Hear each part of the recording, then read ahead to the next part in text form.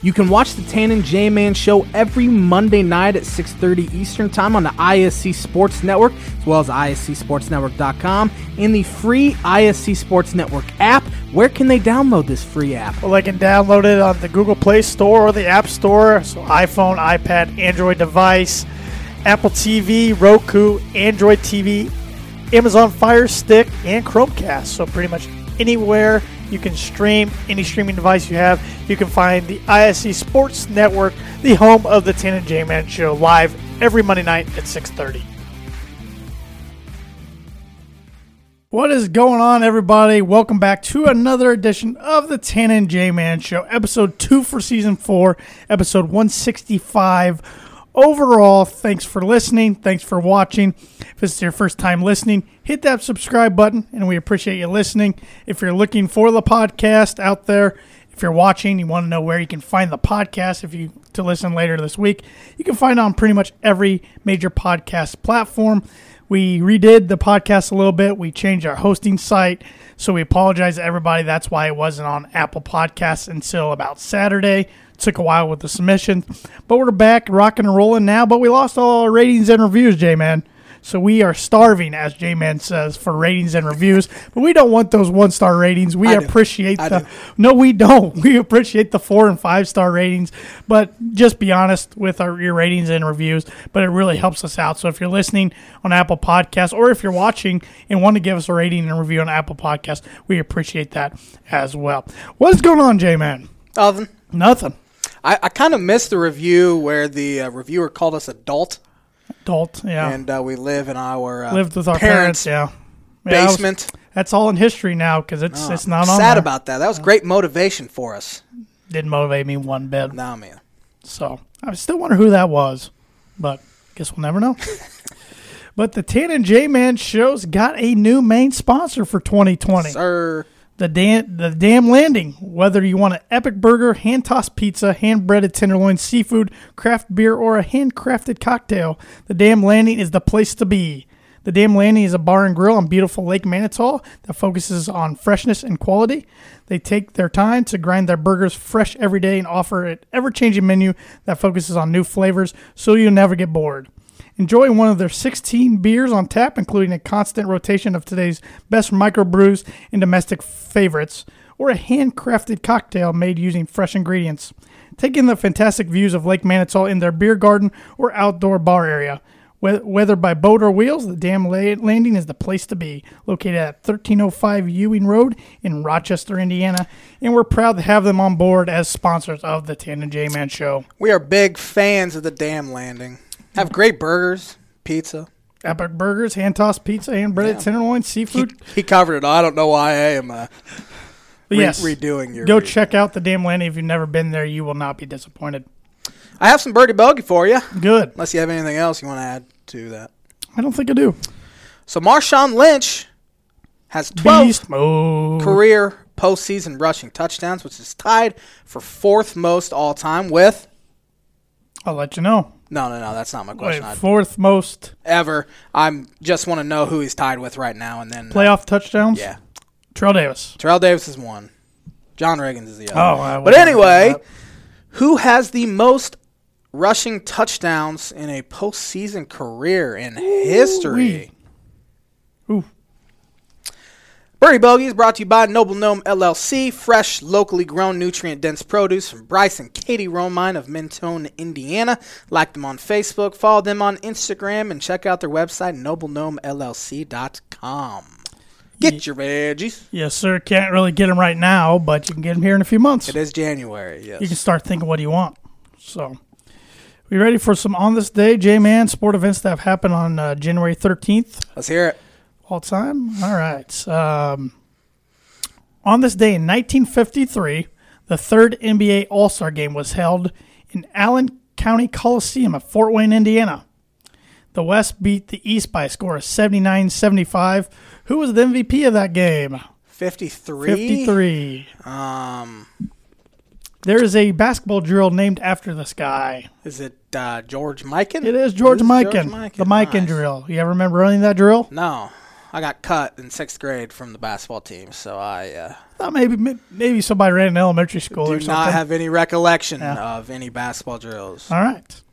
On this day in 1962, Philadelphia center Wilt Chamberlain scored 73 points in the Warriors' 135-117 win over the Chicago Packers. Huh. At the time, it was the most points scored in an NBA regulation game and remains, according to this website, tied for third highest all time. Let's see here. I think I got to scroll down a little bit to find a good one. On this day in 1974, Super Bowl VIII was played in Rice Stadium, Houston, Texas. The Miami Dolphins beat the Minnesota Vikings by a score 24-7. Who was the MVP? 74? Yep. I think Jake Scott won it in 72-73 season. 74. I'm going to go Larry Zonka. Larry Zonka is correct. Cannot stump the J-Man. Not today. On this day in 1982, Hank Aaron and Frank Robinson were elected to the Baseball Hall of Fame. Not too shabby. They were pretty good players. And on this day in 1999, Michael Jordan announced his second retirement just prior to the start of the lockout-shortened 98-99 season. He would then return in 2001 to the Washington Wizards. He was pretty good as well. Wasn't too bad. Here's an interesting one. On this day in 2008, the Orlando Magic knocked down a then NBA record 23 three-pointers in 37 attempts, which is 62.2%.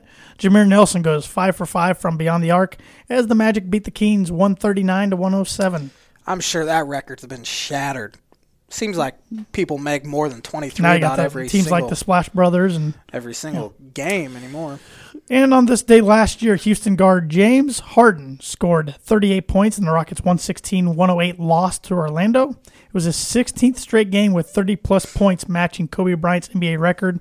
He also was one of 17 from behind the arc, tying an NBA record for most misses. How many points did he have? 38. Wonder how many shots it took him. Of course, he lives at the free throw line, so maybe got a majority of his points that way. And that is the On This Day segment for January 13th. Pretty good stuff there, Tan Man.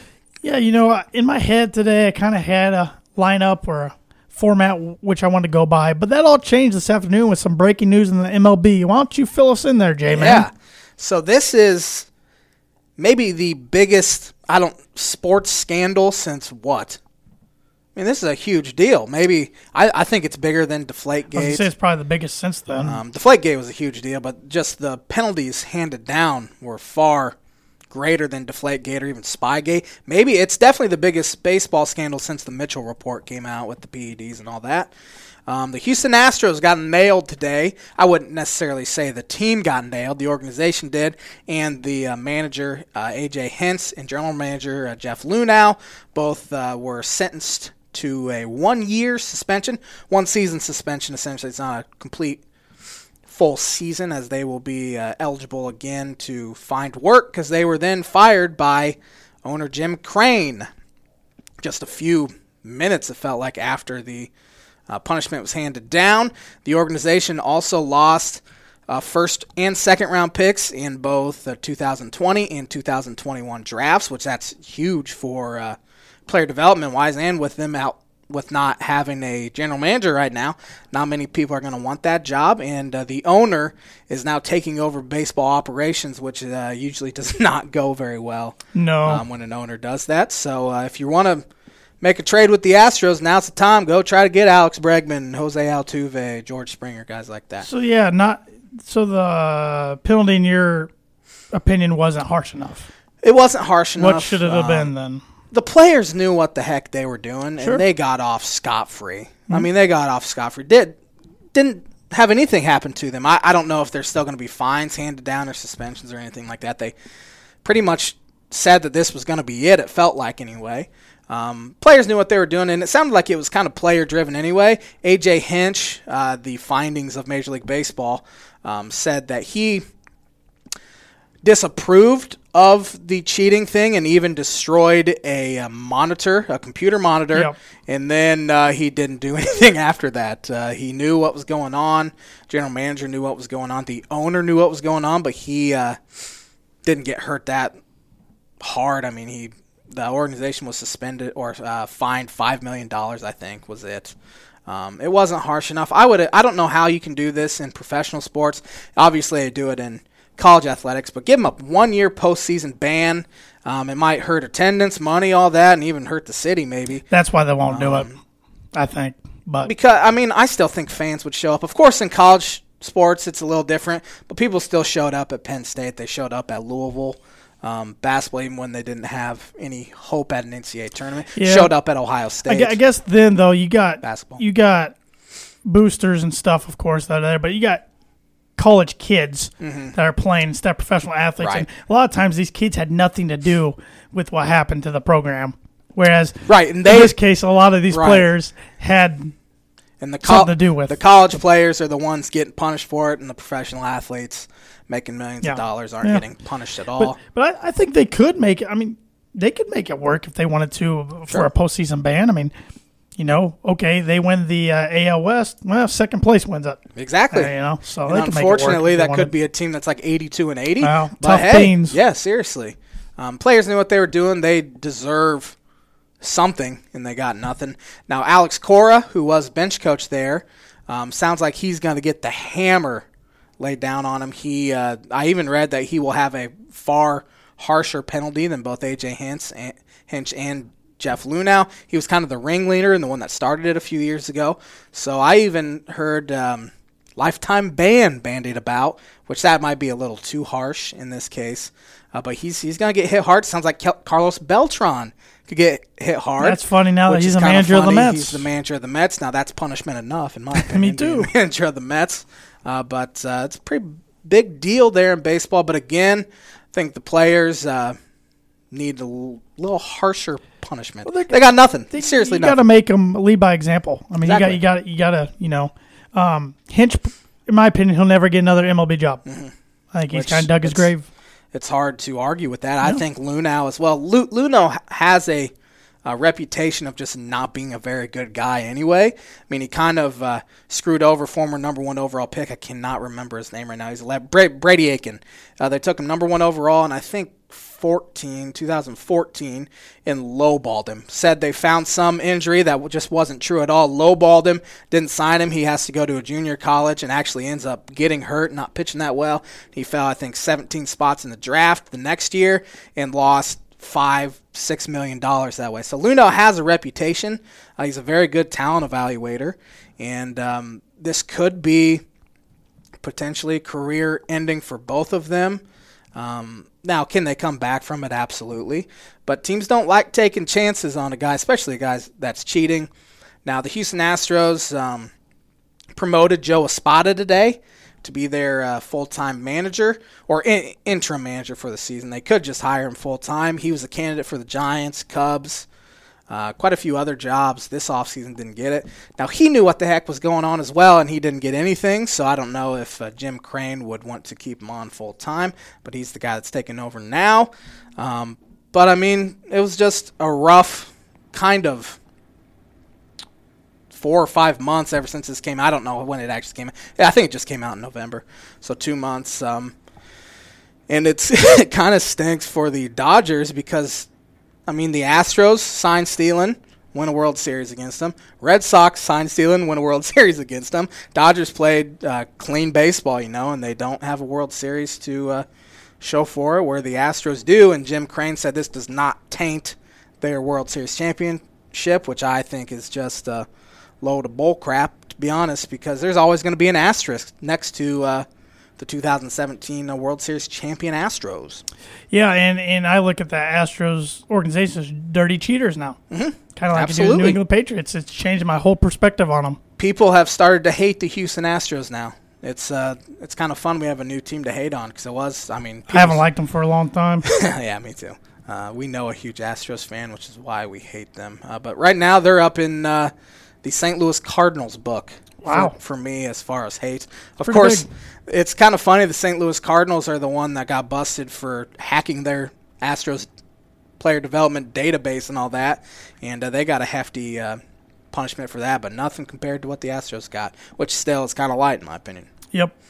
I was just shocked by all the news today. I didn't see that coming. No. I kind of forgot about it, to be honest. Well, I've been just on Twitter and stuff hearing that they were about to drop the hammer soon, and finally they did. And again, I didn't think it was nearly enough as far as punishment for the players. But whatever. Move on. Yep, I definitely wanted to get your opinion on it because I know you're the biggest overall baseball fan I know, and you were in tune to the situation a lot more than I was. So.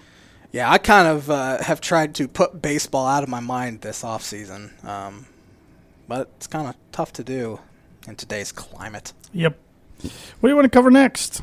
Let's go college football. Let's do it. Big game tonight. Huge game tonight. We have the LSU Tigers versus the Clemson Tigers, right? Yep. Both Tigers. Go Tigers. Tigers going to win. You got a great quarterback matchup here. Heisman Trophy winner in Joe Burrow. Probably going to be the number one pick by the Cincinnati Bengals. Then you got Trevor Lawrence. Probably going to be one of the favorites to win the Heisman, if not the favorite next year.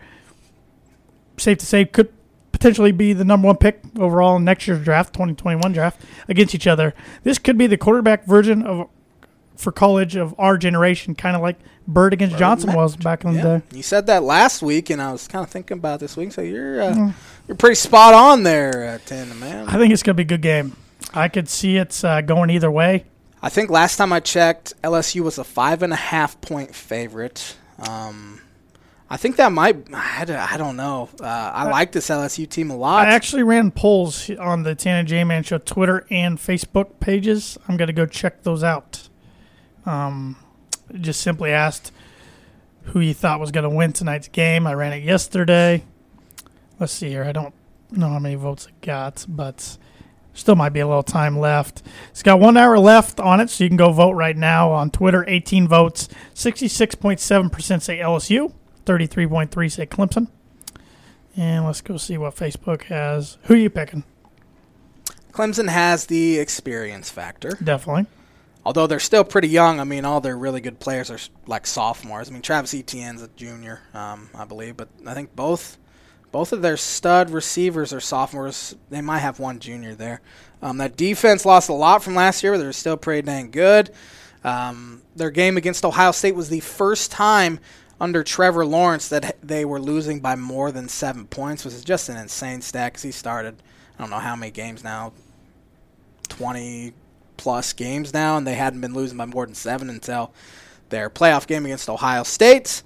LSU, you have Joe Burrow, as you said, who was just ridiculous against Oklahoma, threw 7 touchdowns in the first half.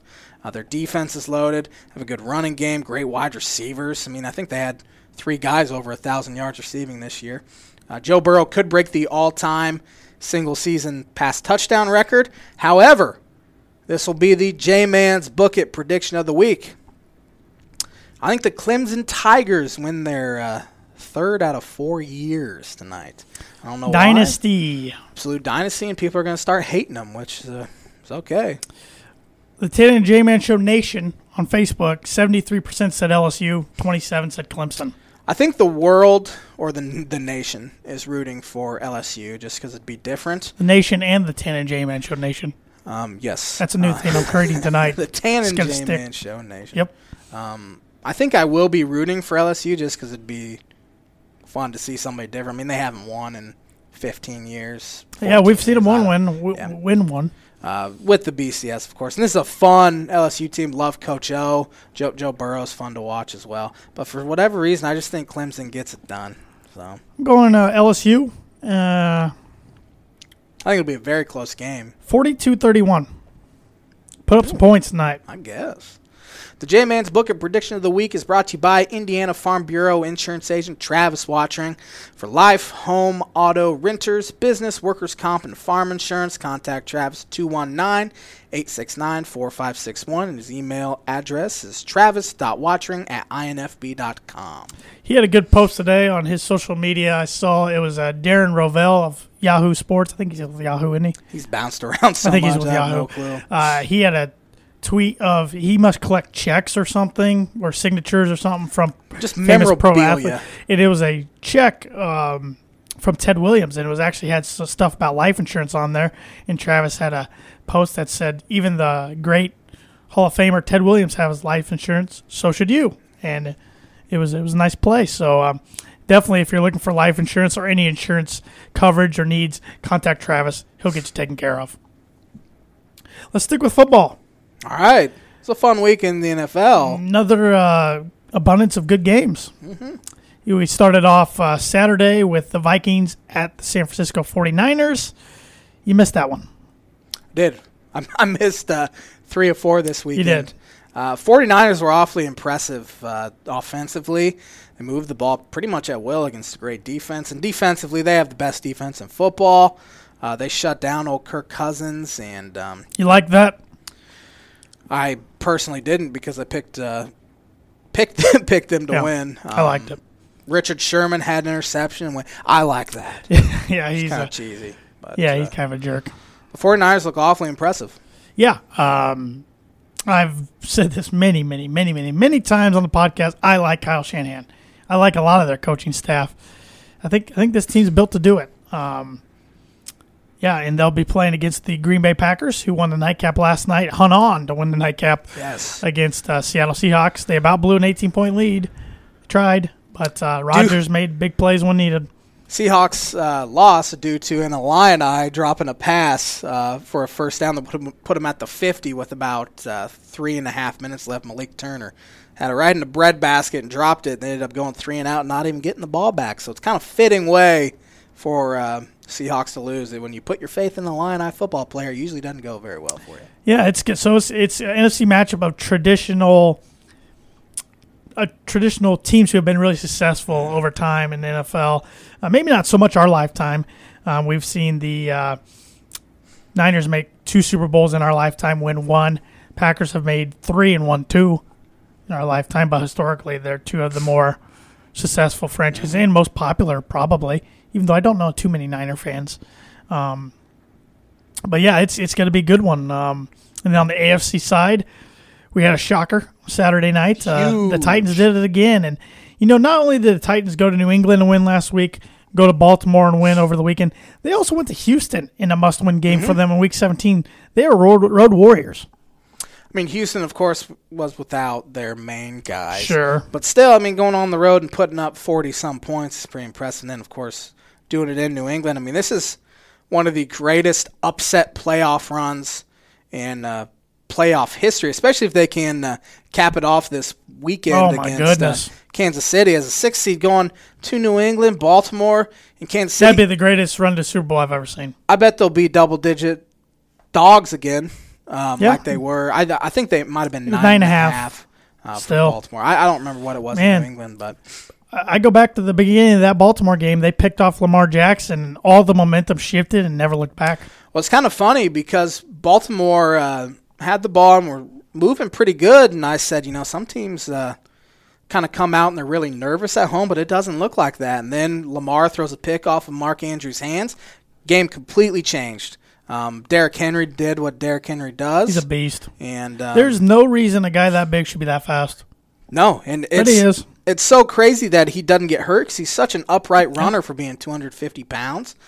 He's impossible to tackle, especially if you have a lead late, you hand it off to Henry 30 times a game anyway. That defense is going to be worn down, and he's just going to be impossible to tackle, and he won that game for him. Ryan Tannehill was fantastic, made 2 huge touchdown throws early, took care of the ball, did what he had to do, and they're rolling right now. Yeah, they got the win. Upset and bounced with the number 1 seeded Baltimore Ravens and MVP, or soon-to-be MVP, Lamar Jackson. Then yesterday, saw the Houston Texans get out to a 24-0 lead against the Chiefs, then get shellacked. Got whooped. They gave up 40 unanswered points. Yeah. 41 unanswered. Down a half after being up 24-0. I've never seen something like that happen before. I said when Bill O'Brien decided to kick that field goal on 4th and inches instead of going for it, and then the Chiefs had the long kickoff return to about the 40 or 30. I said Chiefs are winning this game, but I did not anticipate them winning the game by halftime, being up 28-24. Patrick Mahomes, I know you hate him. But I'm not going to say he's not good. He's Right. unbelievable. He's entertaining to watch, but I don't like him because he's going to torment my team 2 times a year for the next 12 years. It's going to suck. It's going to be like what you went through with Brady all these years, except your team found ways to beat Brady. Yeah, I mean, compared to a lot of teams. my team's awesome, man. That's a joke. But yeah, no, it's the Chiefs have weapons everywhere. I think the Titans can get up on them. Mm-hmm. I think they can. I mean, they just got to stick to their game, playing ground and pound, but you got to score a lot of points against the Chiefs. But I think the Titans will bring the hammer defensively, more physically to them than the Texans did. You think Vrabel will have them ready to go? Yes. Absolutely. Yes. Absolutely. Yes. They do have the recipe. I mean, you're going to have to score a lot of points, but they have the recipe offensively. Look what the Colts did against them earlier in the year. Exactly. Look what did Houston win there too? Yeah, but not this go around. They will pressure Patrick Mahomes. They will hand it off to Derrick Henry. I bet they hand it off 40 times.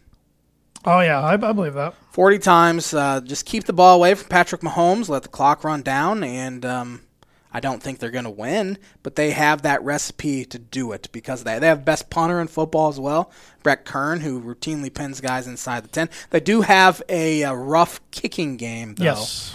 Which could be something to keep an eye on. So. Chiefs had some early special team blunders yesterday. Yeah, blocked punt, touchdown, a muffed punt inside the by 10. Tyreek Hill. Yeah. But then Houston had some special team blunders too. Yep. So the Chiefs are 7.5-point favorites. Right now? Yes. I'm surprised it's not bigger than that. People are starting maybe to believe in the Titans a little bit more. Over-under's 52. It's a tough. They hit the over in the first half this week. So. And the Niners are 7-point favorites. Over-under's 45. Niners are 7-point favorites. Wow, against the 13-3 Packer team. They did whoop on Green Bay. I think it was a Monday night game. How bad does Aaron Rodgers need this? He has one in his back pocket. He does. He needs just like Drew Brees, one in one attempt. He probably, of course, he would like another. Sure. I don't think he'd really need it. It's interesting if he makes this. If they win, I mean, he's right there with Favre. 2 appearances in a Packer uniform. Yeah. And if he can cap that off, does he pass Favre for greatest Packer ever? I think he's already the greatest Packer quarterback ever. Yeah, I probably agree with you there, but I know a lot of Packer fans wouldn't agree. Which is just asinine. But who do you like in the 2 games?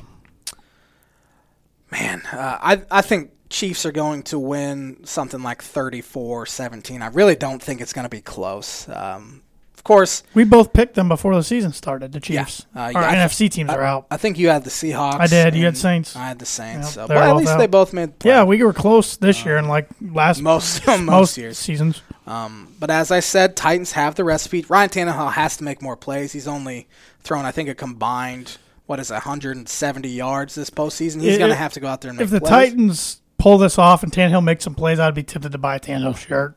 I wouldn't, but I'd be tempted. It would be quite a great homecoming for Ryan Tannehill. He's not from Miami. Make a great storyline. Great story. Team gives up on him, which, I mean, it was time to give up on him. I would think a lot of Dolphin fans are probably rooting for him, but yet it would sting to see him playing in the Super Bowl in Miami. A little bit, wouldn't it? Oh, yeah. Yeah. I mean, I'm definitely rooting for him. Tannehill's a heck of a nice guy, heck of a good guy. I think he's found a home.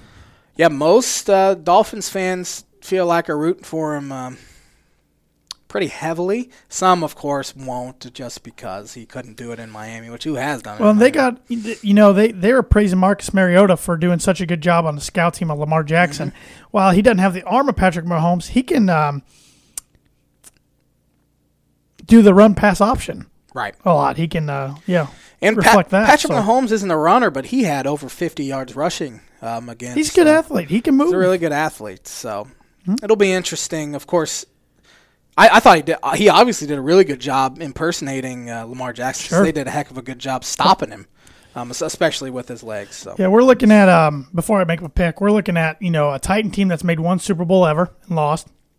Looking at a Chief team that does have a Super Bowl victory in Super Bowl IV against the Vikings, but that was 50 years ago.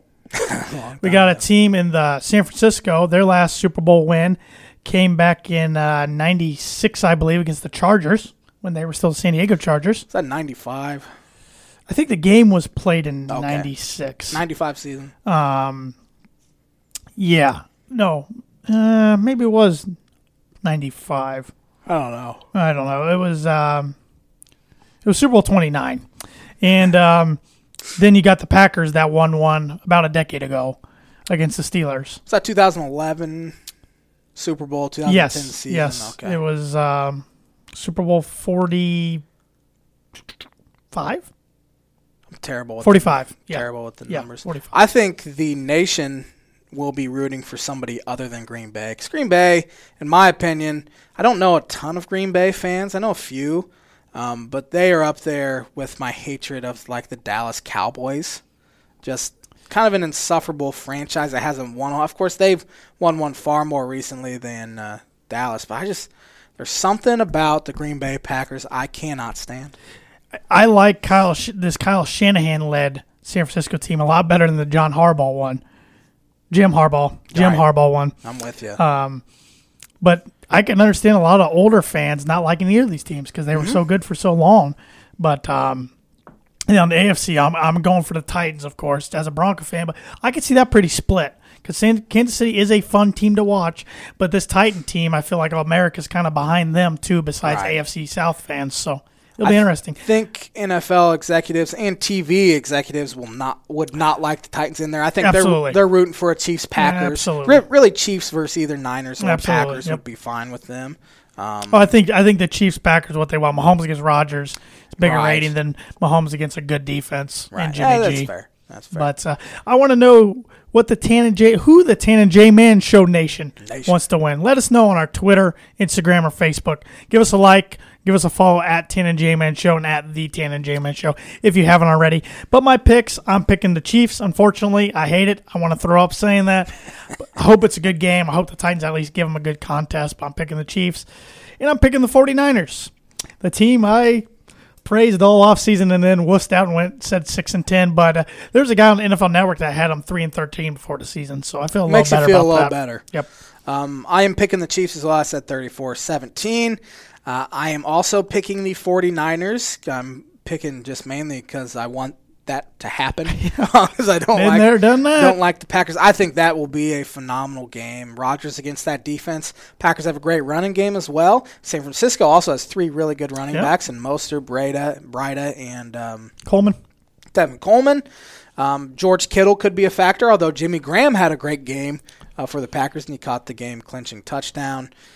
Two pretty evenly matched teams. San Francisco, I think, obviously has the edge at quarterback, but San Francisco has the edge.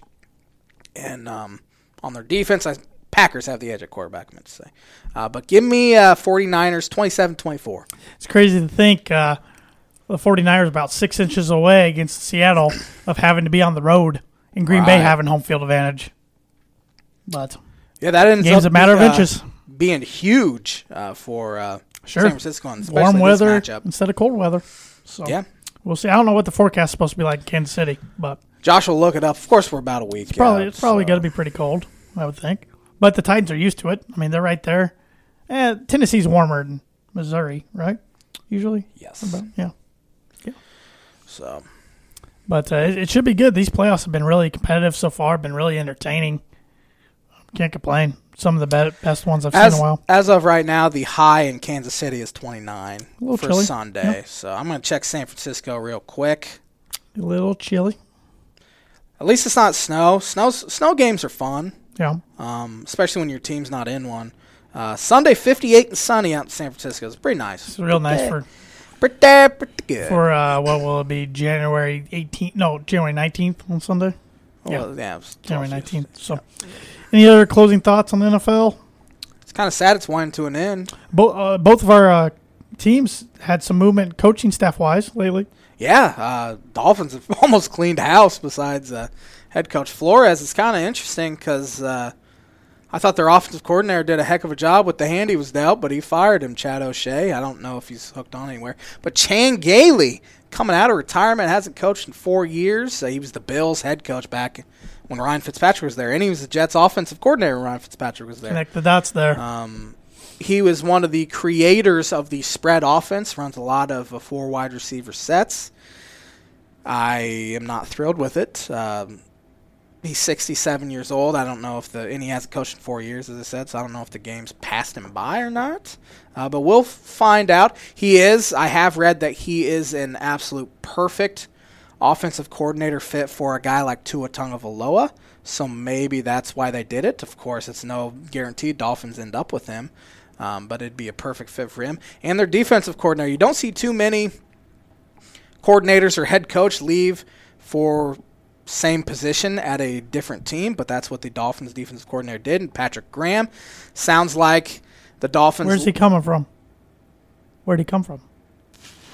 He came from Green Bay. Okay, I didn't know. But he was Dolphins defensive coordinator and left for the Giants.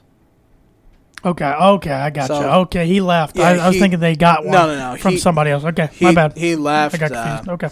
Yep. The Dolphins for the Giants, and he was, I think, Green Bay's linebacker coach. Gotcha. Okay.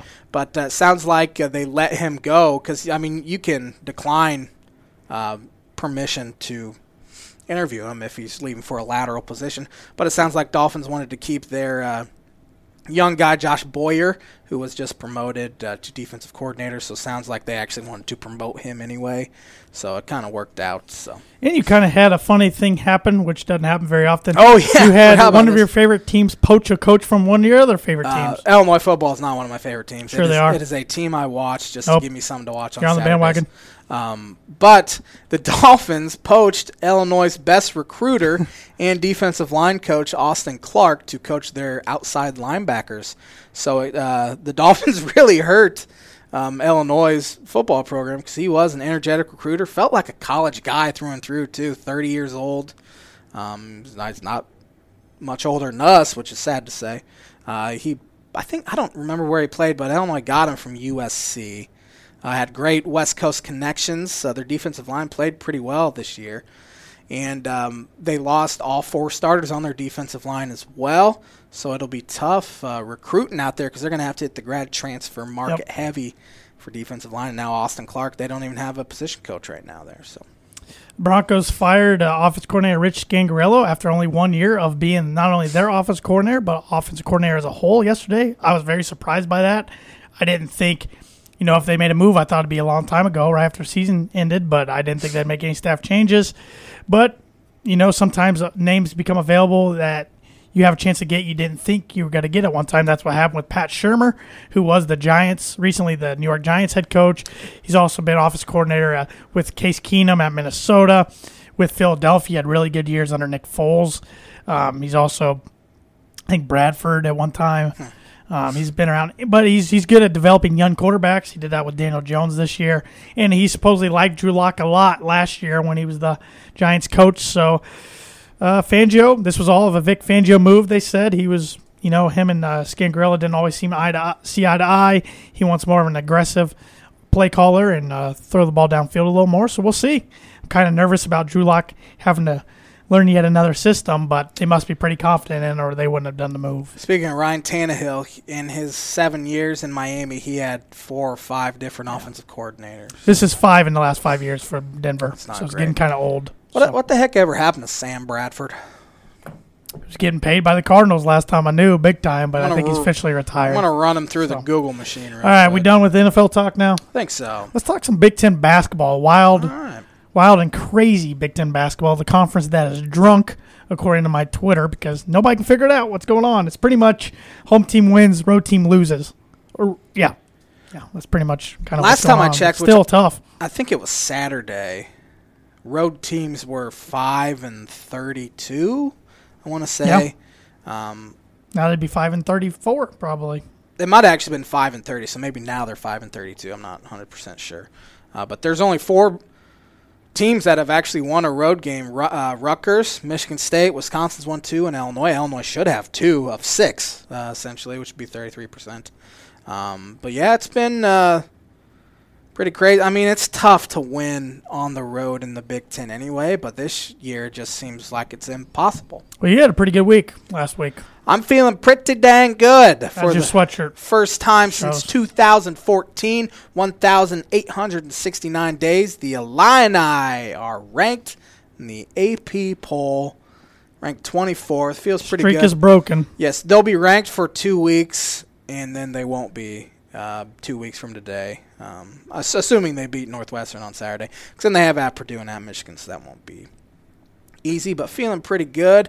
Had a great week. Of course, we talked about the last Sunday night, the shellacking, the murder, the just soul-crushing. Hopefully, season defeat. turnaround. Thank you, Illinois. Again, it seems like every couple years, Illinois just whoops on Purdue and it turns kick in the butt Purdue needed. Hopefully.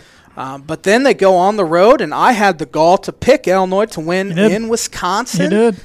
Did I actually believe they were going to? No, because it's been so tough to win on the road in the Big Ten, and they were down essentially the whole game. Wisconsin could not get the lead above 7. Illinois just kept hanging around, and then Mr. Future first-round pick and maybe first-team All-Big Ten player in Ayo Dosunmu scored or assisted on all of their last 14 points, including hitting a step back, reincarnated a Michael Jordan move in the finals against You just the Jazz. used Ayo Dosunmu and Michael Jordan in the same sentence. They're from Chicago, man. Did you ever see that side by side? I didn't. It was the exact same move, except Ayo didn't push off. But he made Brad Davison look like an absolute fool. There you go. I tried to clean it up there for you, and I'm glad I did. I helped you out. But Brad Davison's one of the best defenders in the conference, and Ayo had 18 points, 6 rebounds, 5 assists. He was awesome. And then he did it again on Saturday against Rutgers, which that was a grinded-out rock fight of a game. Rutgers, they're a really solid team. I'm still not a believer. And, you know, after you said that, and I said, no, I think they're a returning team, I'm more on your side now. I think they're very improved. I think Pikel's a great coach. It's just one of those things. Kind of like Penn State. I'll believe it when I see it that they make the tournament. But of course, they're without Geo Baker as their best shot maker. Absolutely. But they're best tough. Player. They're so physical. Yeah. It kind of reminded me of a mid-2000s kind of college basketball game before the freedom of movement rules took a hold. They were just beating the tar out of each other, and refs weren't calling many fouls. It was kind of fun to see. There wasn't much flow, and it was a really ugly game. But Illinois had to find a way to win ugly because they haven't been able to do that. Defense, once again, has been phenomenal this year after being one of the worst in the country the past 2 years. The systematic philosophical change Brad Underwood made. And now they have the number 1 defensive efficiency in the conference, and they're leading in points per game against, I believe. But Ayo Dosunmu was awesome again on Saturday. He had 18 points again, went 6 for 6 from the free throw line with under a minute remaining, and made some huge plays. Andres Feliz was also really good in the second half, and Kofi Coburn won his 6th Big Ten Freshman of the Week award, which is I did not anticipate him have this kind of season for them, but they've needed every single bit of it. A few things of note. Trent Frazier's not shooting the ball well at all still. It's been this way for a couple weeks now. However, he's still finding ways to help the team. Again, he's played just great defense, held Dimitri Trice to 8 points on 10 shots on Wednesday, and held Rutgers point guard. I do not remember his name. It's like McConnell or something. I haven't watched Rutgers play much this year. 4 points. But he's only turned the ball over twice in the past 8 games and has not turned it over in, I think, 4 games. And, I mean, he handles the ball a lot. So that's been huge for them. Georgi Bashanishvili's just had not a very good year. He played great second half on Wednesday in Wisconsin, a great second half against Rutgers, but he needs to find some consistency. He grabbed a huge offensive rebound late against Rutgers that essentially sealed it. He kicked it out, and Ayo drove and scored on a goaltend to put them up 4. You would like to see some consistency out of them, but I'm liking the way this thing's heading, and, of course, first time in 5 years that they've been They're ranked, second in the Big Ten right now. This is the first time they've been over 500 in Big Ten play since 2015, which I was the same got year. Some crazy streaks going on. It's pathetic. Getting broken finally. I saw a stat today. I don't want to go look it up, but it was something like in the 2010s, Illinois was ranked for 29 weeks. In the 2000s, from 2000 to 2010, it was like 140 weeks they were ranked or something. And then at 29 weeks, 2010 to 2019, and hopefully more than just 1 or 2 weeks here. Just don't fall Saturday. For, yeah, they better not. That would be just soul-crushing. Yeah, it certainly would. Yeah, I'm feeling better than I was a week ago. Couldn't feel much worse. It's crazy how one win can just change your perspective. Just a week, even a close loss. Right. Purdue had a double overtime loss at Michigan Wednesday, which, if one thing falls a different direction, Purdue wins that game. Is what it is, though. They had a historical performance. Travion Williams, 36 points, 20 boards. First Boilermaker to do that since Bob Ford back in 1971. Then they returned back to Mackey Arena, where the Mackey Magic is it's a real thing. There's something about it. They shellacked the number 8 ranked, as of yesterday, number 8 ranked Michigan State Spartans, 71-42. The same point differential they beat Virginia by earlier this year when Virginia was ranked in the top 10. Purdue's won 5 of their last 6 matchups at home against top 10 teams, which is pretty crazy. They've actually won, I believe they have 4 wins by 25-plus points over top 25 teams in the last 3 years. There's a couple teams, there's like 3 other teams that do it twice. Then there's 7 teams who have done that once, or something like that. I could have got that stat wrong, but they've done it 4 times. But they played great yesterday. Pretty much everybody I thought on the team played well. Evan Boudreaux had his best game in a Purdue uniform. I thought Nogel Easton was awesome, making his case for Big Ten Defensive Player of the Year. He and Eric Hunter shut Cassius Winston down at 10 points, 9 turnovers. 2 games before that combined, he had 59 points and only 4 turnovers. I thought Matt Painter just coached circles around Tom Izzo yesterday, which doesn't happen very often. Speaking of Matt Painter, you shared a stat earlier. Matt Painter is now 11-15 all-time against Tom Izzo. The rest of active Big Ten coaches are 14-69 against him. Which, of course, Painter's the second longest tenured in the Big Ten. Then Fran McCaffrey's up there. A lot of coaches are newer, but that's still a crazy stat. I thought that just shows you Michigan State and Tom Izzo's dominance over everybody. Purdue's beat Michigan State now 4 straight times in Mackey Arena. They don't play up at East Lansing this year, so they won't see them unless it's in the Big Ten tournament, which I'd be fine with just not seeing them again this year. But that felt good. I've been on record saying, besides Indiana, Michigan State is my favorite team in college basketball for Purdue to beat. So felt really good. Mackey was rocking. And like I was telling you earlier before we recorded, Purdue's only lost 5 games in the last 4 years in Mackey. That was Villanova, Iowa. That was by 3, wasn't Villanova, Iowa, Minnesota, Texas, and Ohio State. They've won 15 straight Big Ten home games, which is the second longest streak in school history. Wow. So they're going to lose their next one. Hope not. Hope they keep it rolling, but that'll be a tough match. Illinois is a tough matchup for Purdue. But both Purdue and Illinois have the week off. Illinois hosts Northwestern Saturday. Purdue travels to Maryland. Won't be an easy one, but that would be big. If Purdue can get a good quality road win right there, they're back. They might even be off the bubble for a little bit, which would be weird. I think they're right on the bubble right now. It's hard to tell on January 13th. Last year at this time, they had the same record. Pointless to look at this point. But let's look at Big Ten games. Or let's talk about Indiana real quick before we get to Big Ten games. They had a good win over then-ranked number 11 Ohio State home, 66-54. Impressive thing about that win was they went to the last 9 to 9.5 minutes in the first half without scoring a bucket. We're only down 3. And we're only down 3 at half. They went on a huge run to start the second half. Ohio State's lost 4 in a row. They struggle to score. They're all of a sudden 11-5, and they're tied for last in the conference with Northwestern. You hate to see it. What are they ranked now? Are they even ranked?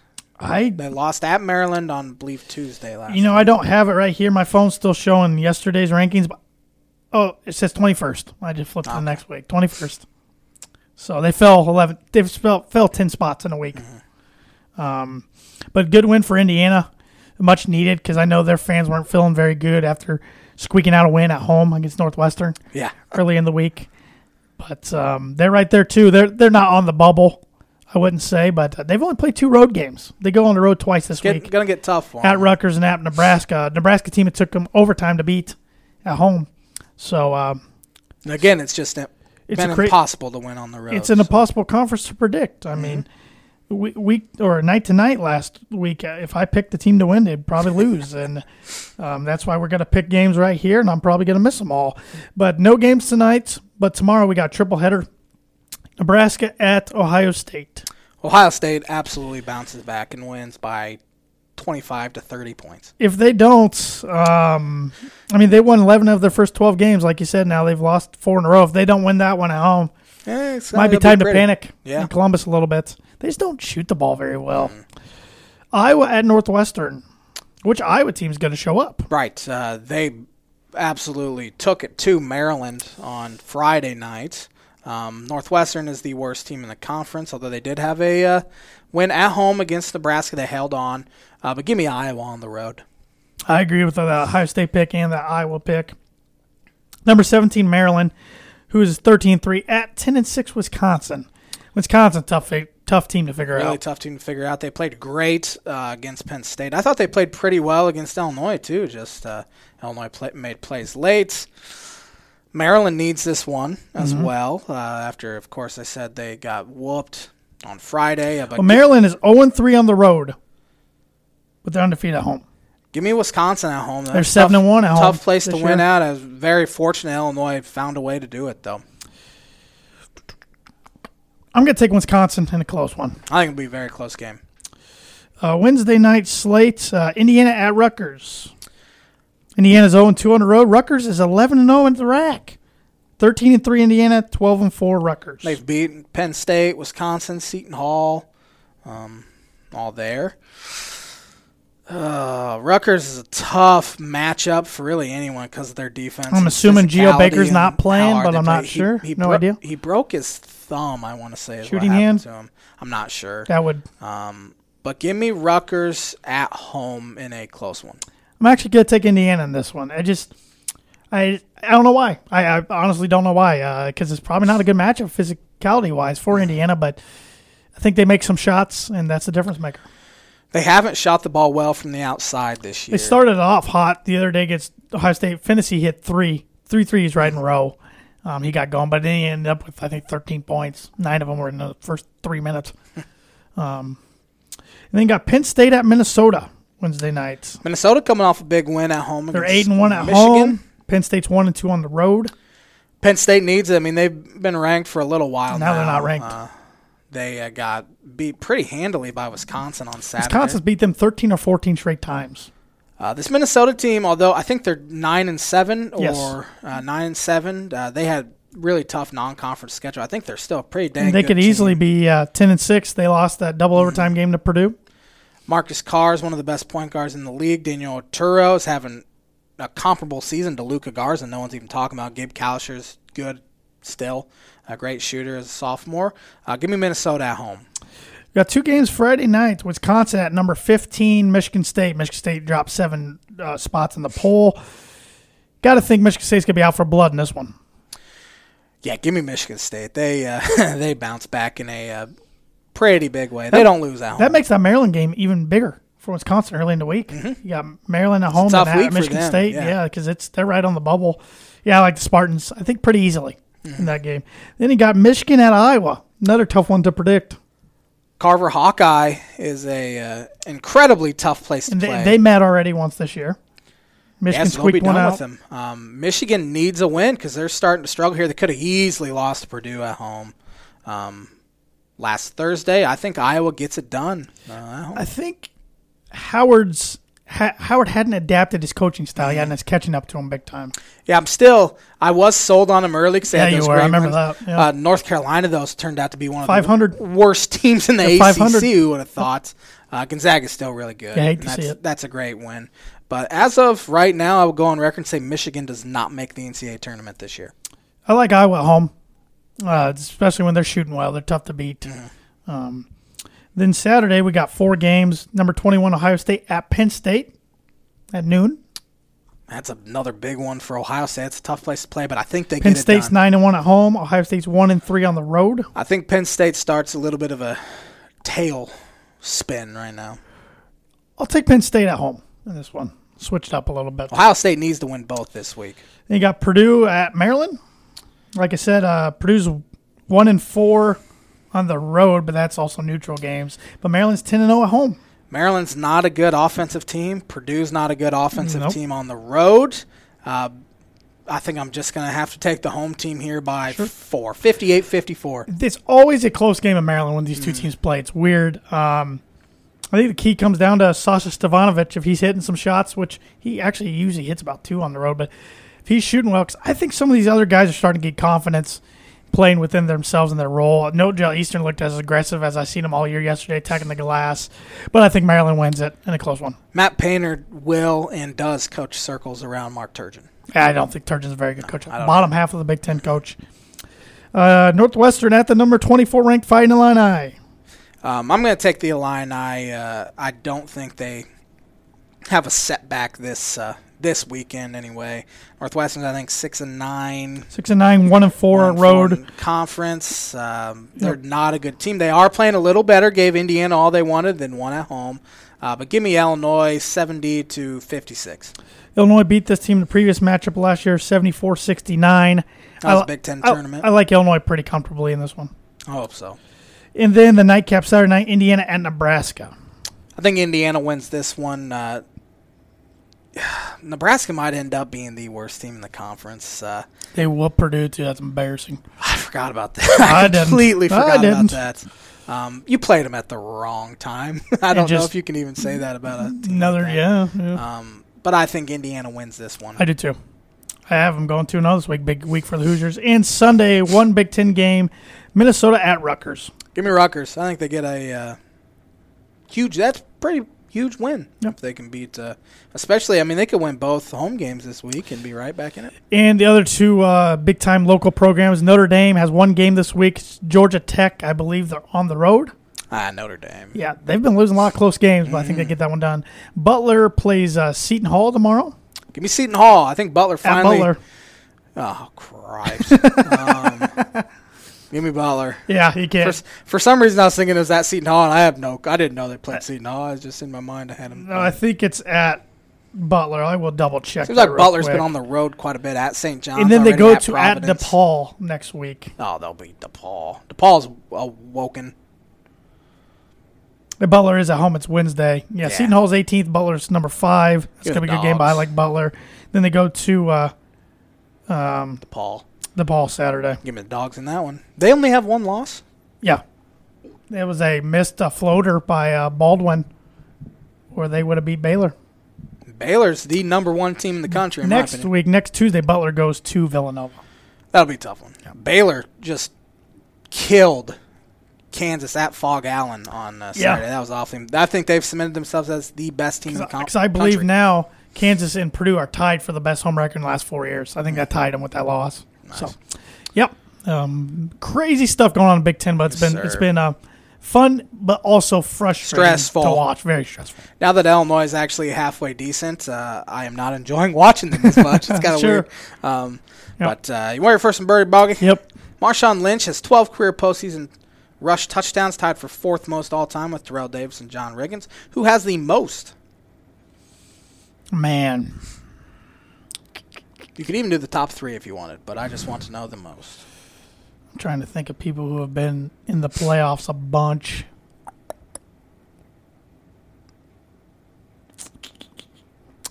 I am just blanking on running backs in my head. This guy played in our lifetime. I don't think that his teams were good enough. Marshall Faulk. No, he's not in the top 3. Dang it. All-time leading rusher. All-time leading rusher. Emmitt Smith. Can you name the 2 behind him that were in front of TD, Riggins, and Lynch? Man, I am bad when it comes to running backs. One guy was a Dolphin at the tail end of his career in like 99. I just give Thurman Thomas, Franco Harris, each had 16. Dude, I could have guessed 20 guys. Emmitt Smith had 19. Besides Marshall Faulk, Jerome Bettis came to my mind. I'm like, his teams weren't good enough. So Emmitt had 19 career postseason. I completely forgot about him. Yeah, that makes sense. That's a good question. That was tough. That's the first time I think we've ever had a running back trivia on here, I think, or very seldom. Not very often. So Feel pretty good about it. why don't you wrap us up, J-Man? Thanks for watching it. I combined watching and listening together. But hey, thanks for watching it, so I don't have to hit on. Thanks for being part of the Tan and J-Man Show Nation. Nation. Oh, you wrap us up, Dan. Thanks for watching and or listening to this week's edition of the Tan and J-Man Show. Hit that like and subscribe button if you haven't already. Give us a rating or review on Apple Podcasts. Please tell your friends about our podcast and show. 6:30 live on the ISC Sports Network every Monday nights. Likes on Facebook, follow us on Twitter and Instagram. Send in questions, ideas, whatever you want. And we'll see you next Monday live, 6:30 right here on the ISC Sports Network. Have a great week, everybody.